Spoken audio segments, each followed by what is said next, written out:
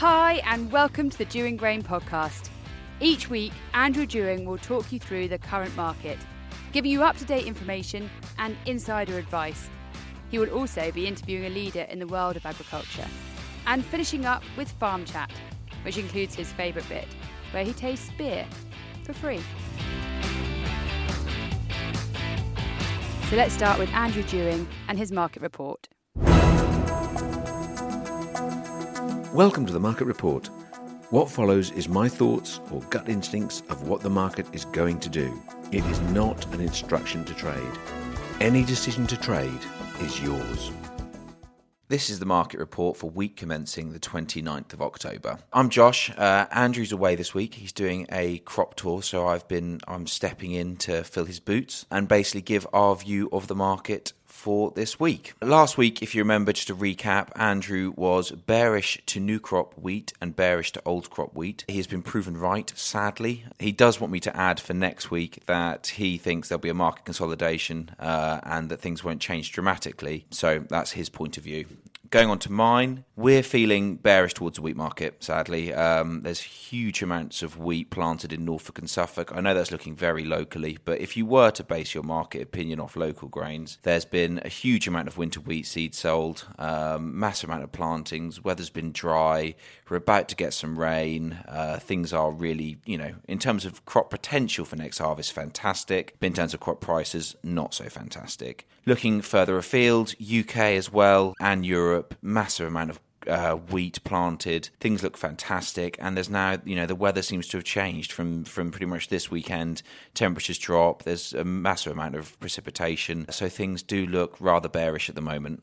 I think we've seen physical wheat values drop off nearly £10 this week. Interestingly, farmers aren't actually selling a great deal at the moment. They're kind of out doing field work or other things. They're thinking about potatoes, sugar beet, certainly not grain at the moment. This dry weather has given a superb seed beds for the crop for next year, which really is going to be certainly interesting. Depending on how much wheat we're going to have, I think it's going to be a fair bit. Outside of Europe, Australia they're about to enter their rainy season. So yes, while they've had a very dry period, they're definitely expecting to have some rain over the next couple of months. We expect this to definitely be a bearish sign. Saying that, their crop production figures are going to be down dramatically. So if they are looking to export, to the Asia or to Asia, they're going to, there's probably going to be hopefully a bit more coming from Europe and from the US.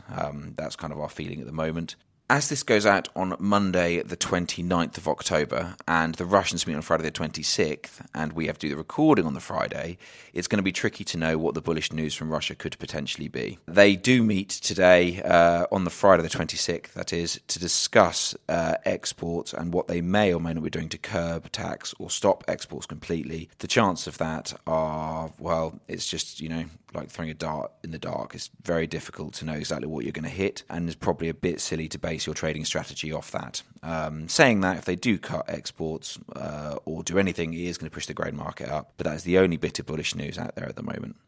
Rapeseed, actually, compared to last week, prices are up. For November, we're sort of 322 compared to 320 last week, and November or harvest of next year, prices are looking around the sort of 311 mark compared to the 310. So while while wheat's been off, rapeseed's kind of held its own. Looking further forward, again, sadly looking bearish.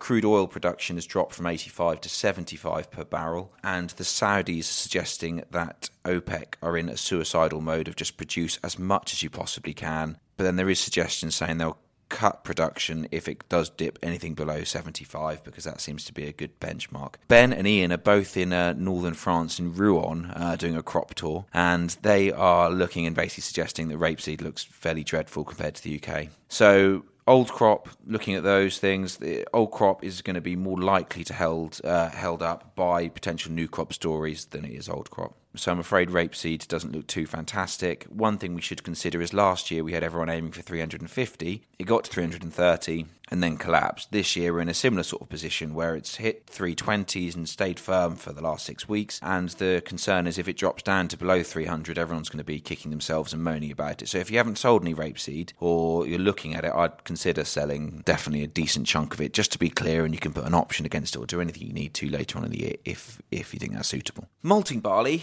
is actually quite good. Between now and Christmas, it's fairly dreadful.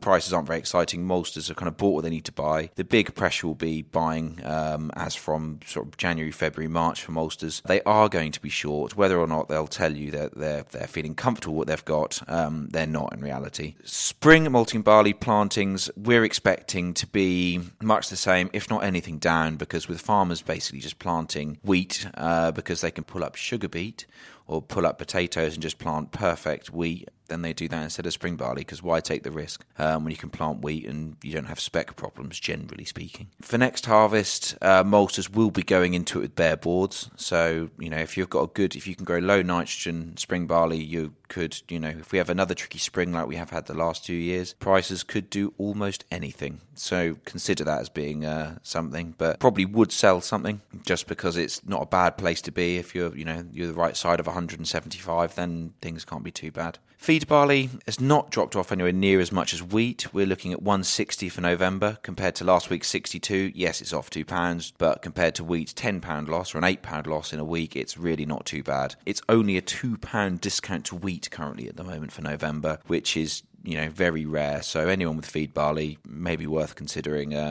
either selling some of these values or just holding on to it. Especially with it being dry and good in a store, I think you'll be okay. Thank you for listening. Please remember that any decision to trade on this opinion is yours. RTK Farming is the UK's leading independent supplier of RTK signal to the farming industry.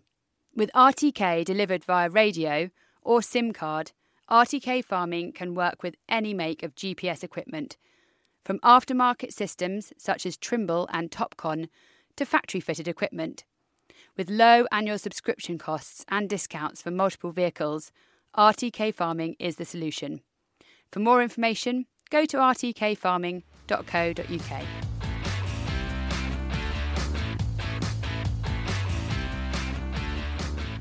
And now it's time for our feature. Today I've got with me Ben Turner from a long line of Ben Turners. Ben is the great-grandson of Ben Burgess. Indeed. And Ben Burgess, to those who don't know the company?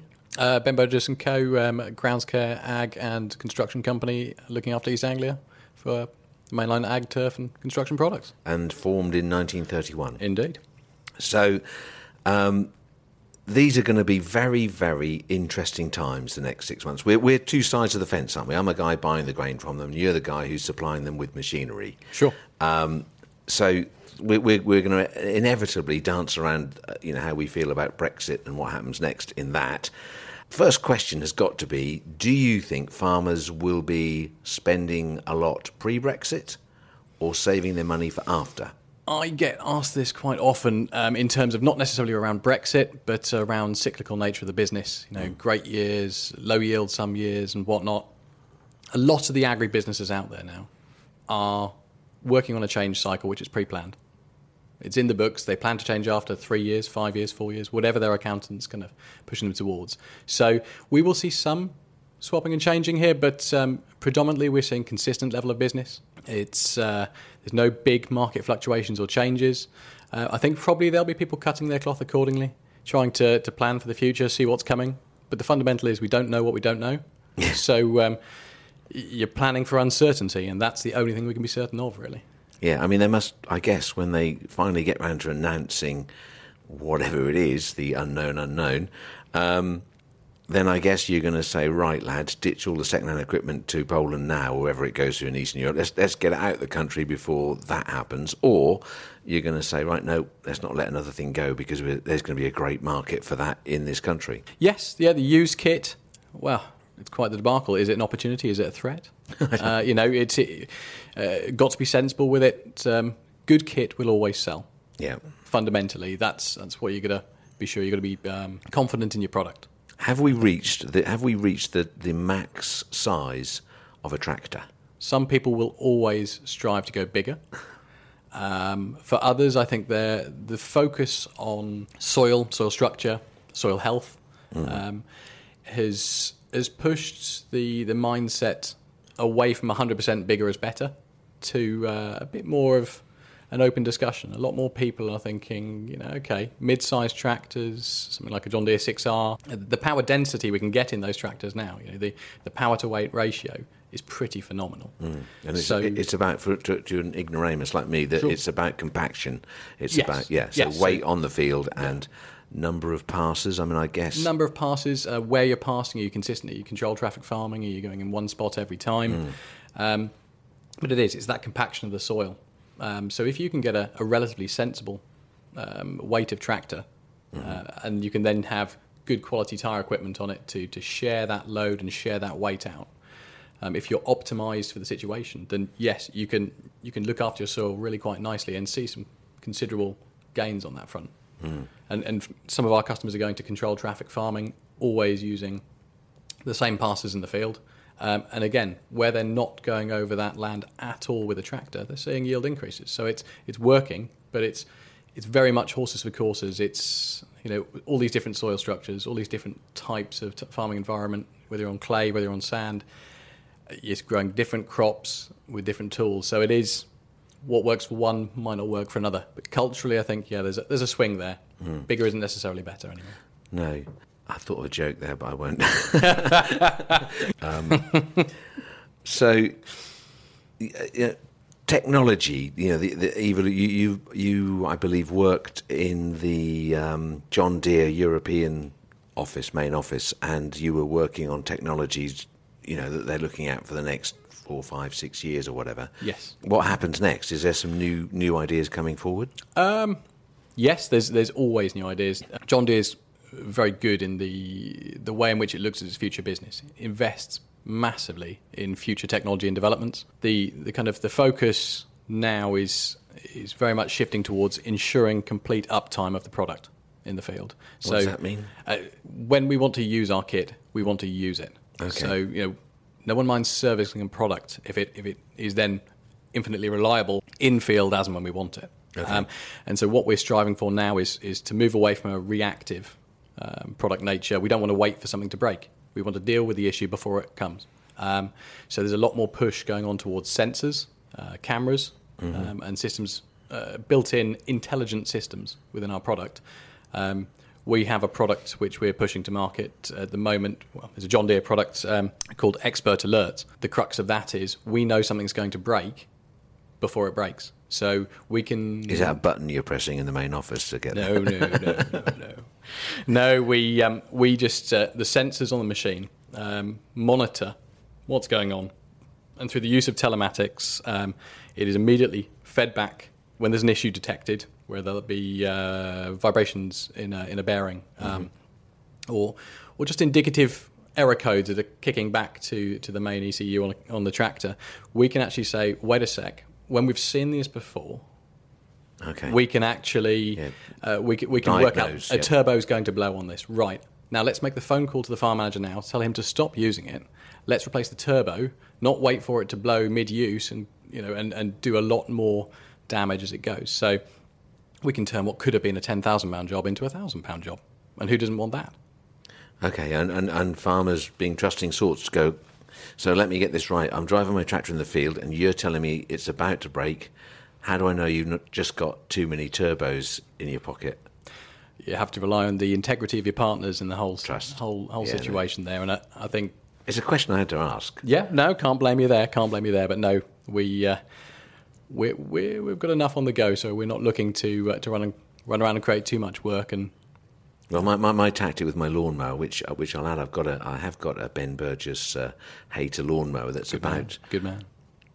12, 14 years old, and my tactic is if it goes, leave it.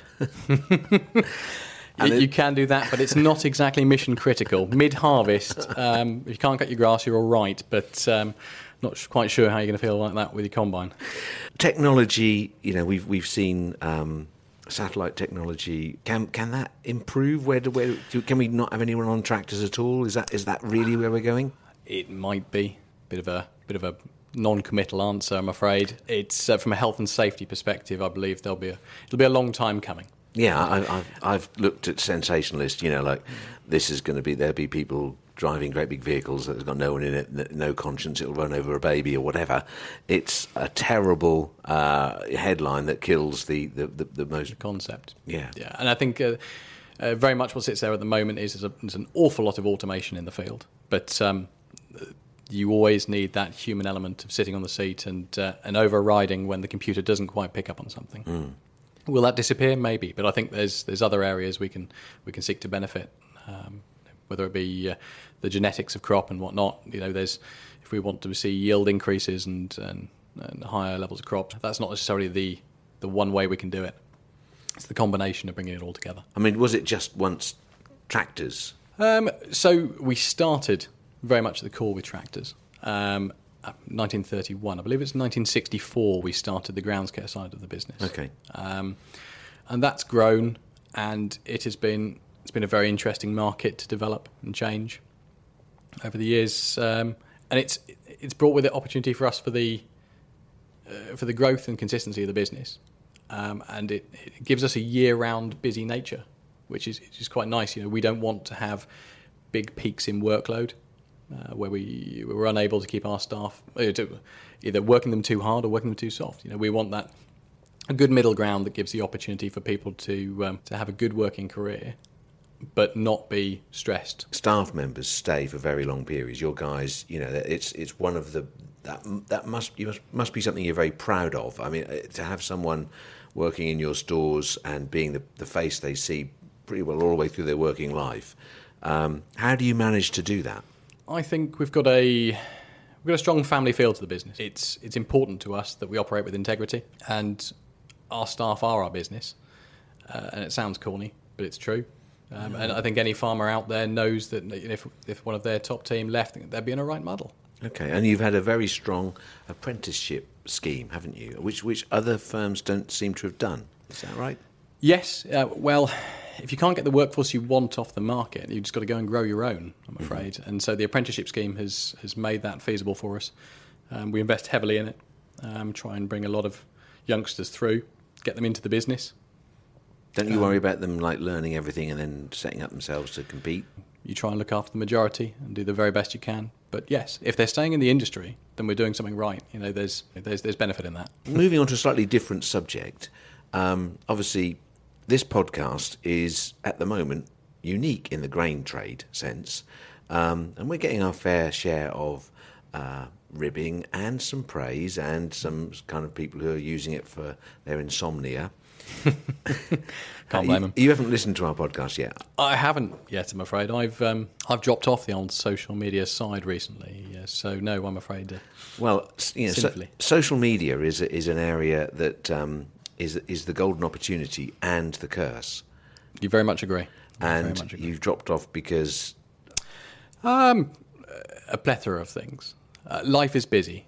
Yeah. For everyone, I think, these days. We all keep ourselves very busy, and it's so easy to, when you get those quiet moments, to just sit down and flick through what's going on in the world that you probably saw a couple of hours ago and you probably don't need to see again. And I think it's bred some pretty, I'd go as far as saying pretty toxic behaviour in some people to try and portray a lifestyle that is not reality.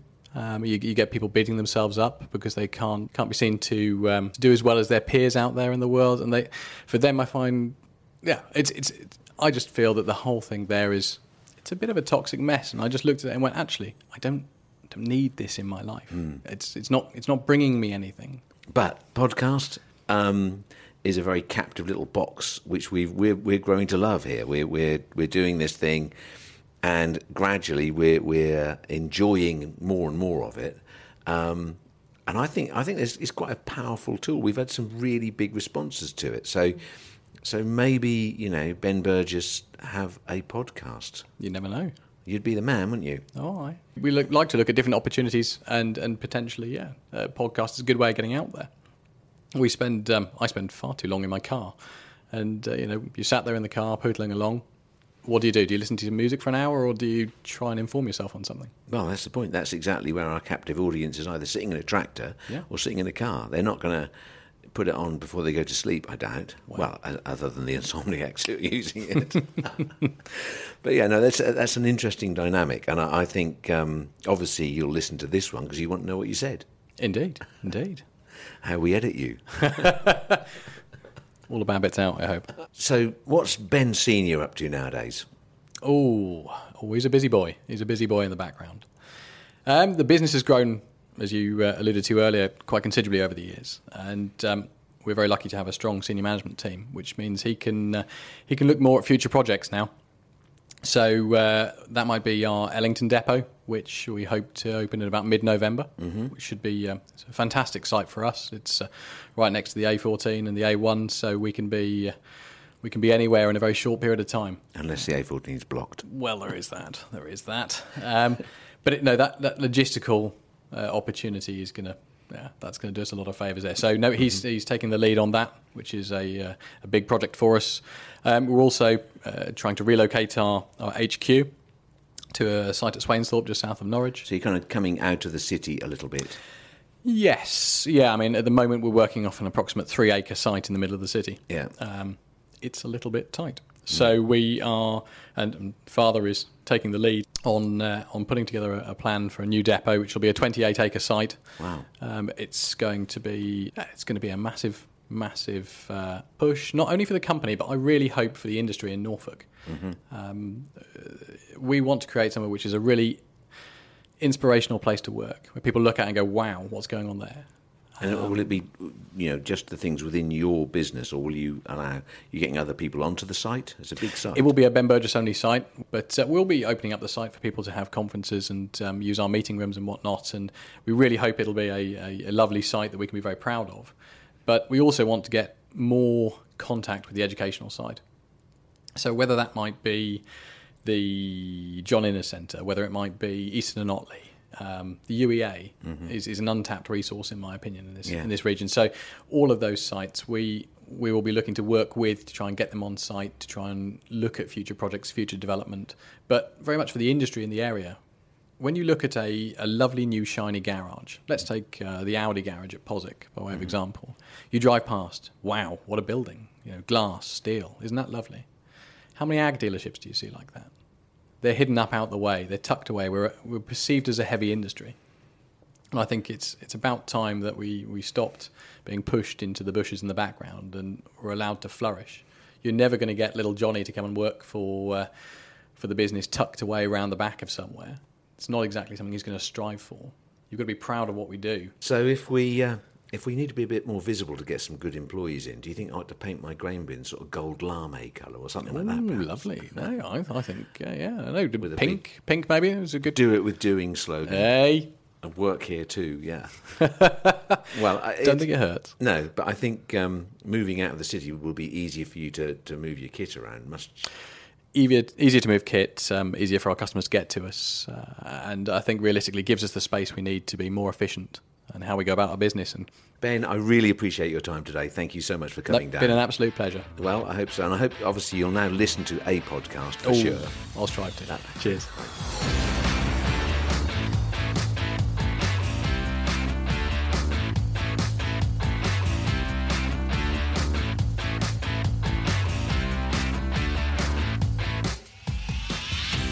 Crush Foods produces a unique range of single variety cold-pressed rapeseed oils. All their seed is grown here in Norfolk. They only press a single variety for its taste, and they believe that this is what gives the oil the light, nutty flavour people like. Available in local shops across Norfolk, Suffolk and beyond. Visit crush-foods.com for more information.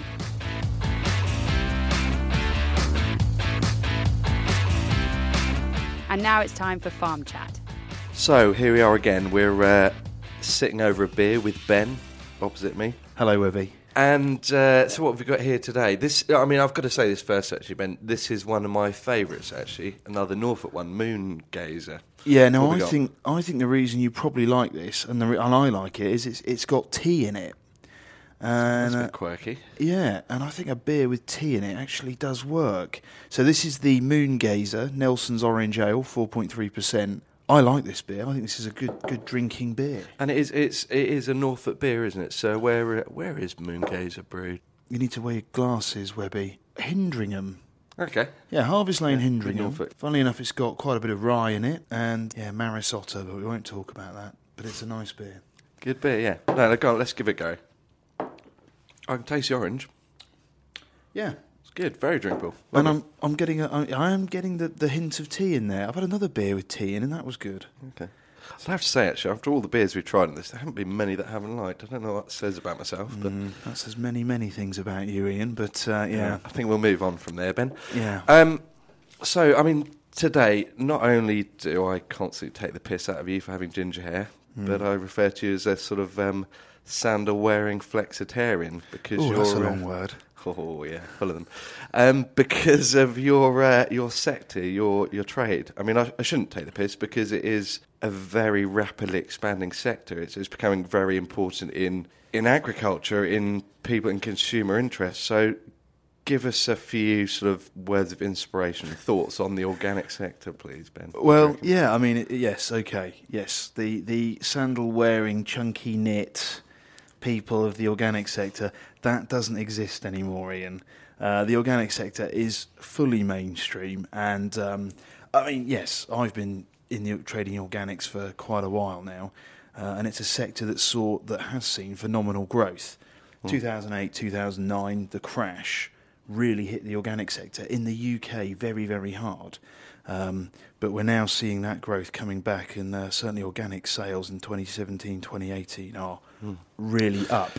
Do you see? I mean, we're all fully aware of Brexit and trading on WTO rules and the potential of, let's say, chlorinated chicken coming into the UK. Surely that's going to be on the minds of the UK consumer. Is it surely not a very expensive sector?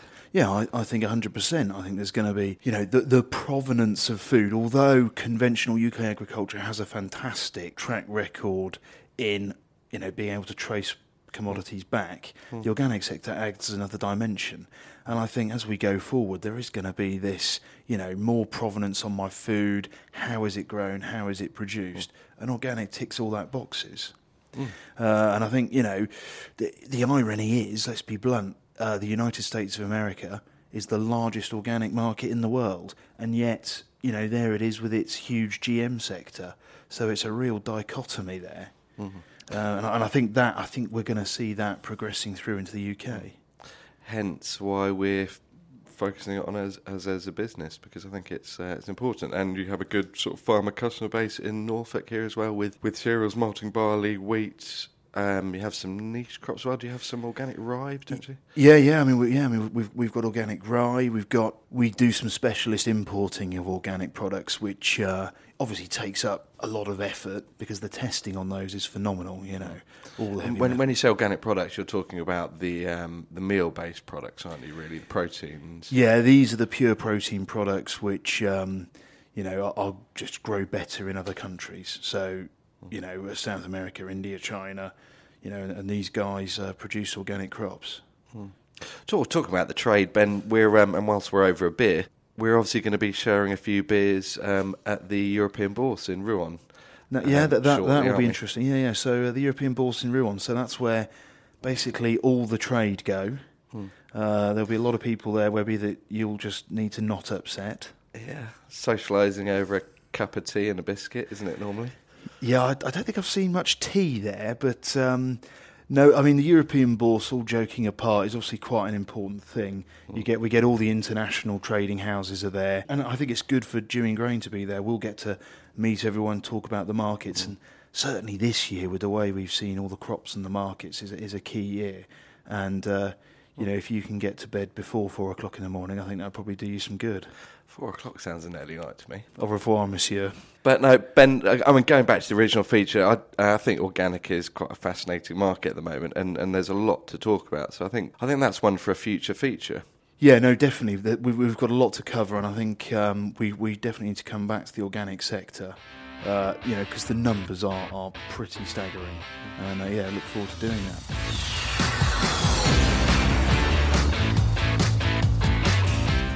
Thanks for listening. Make sure you subscribe to get new episodes as they're released. Dewing Grain are independent and local grain traders. From seed supply to harvest movement and storage contracts, we can supply you with the best strategies to help you achieve the highest prices for your harvest. Call now on 01263 731 550 or email info@dewinggrain.co.uk or follow us on Twitter. We are @DewingGrain. The Dewing Grain podcast is produced by Tin Shed Productions in conjunction with East Coast Design Studio.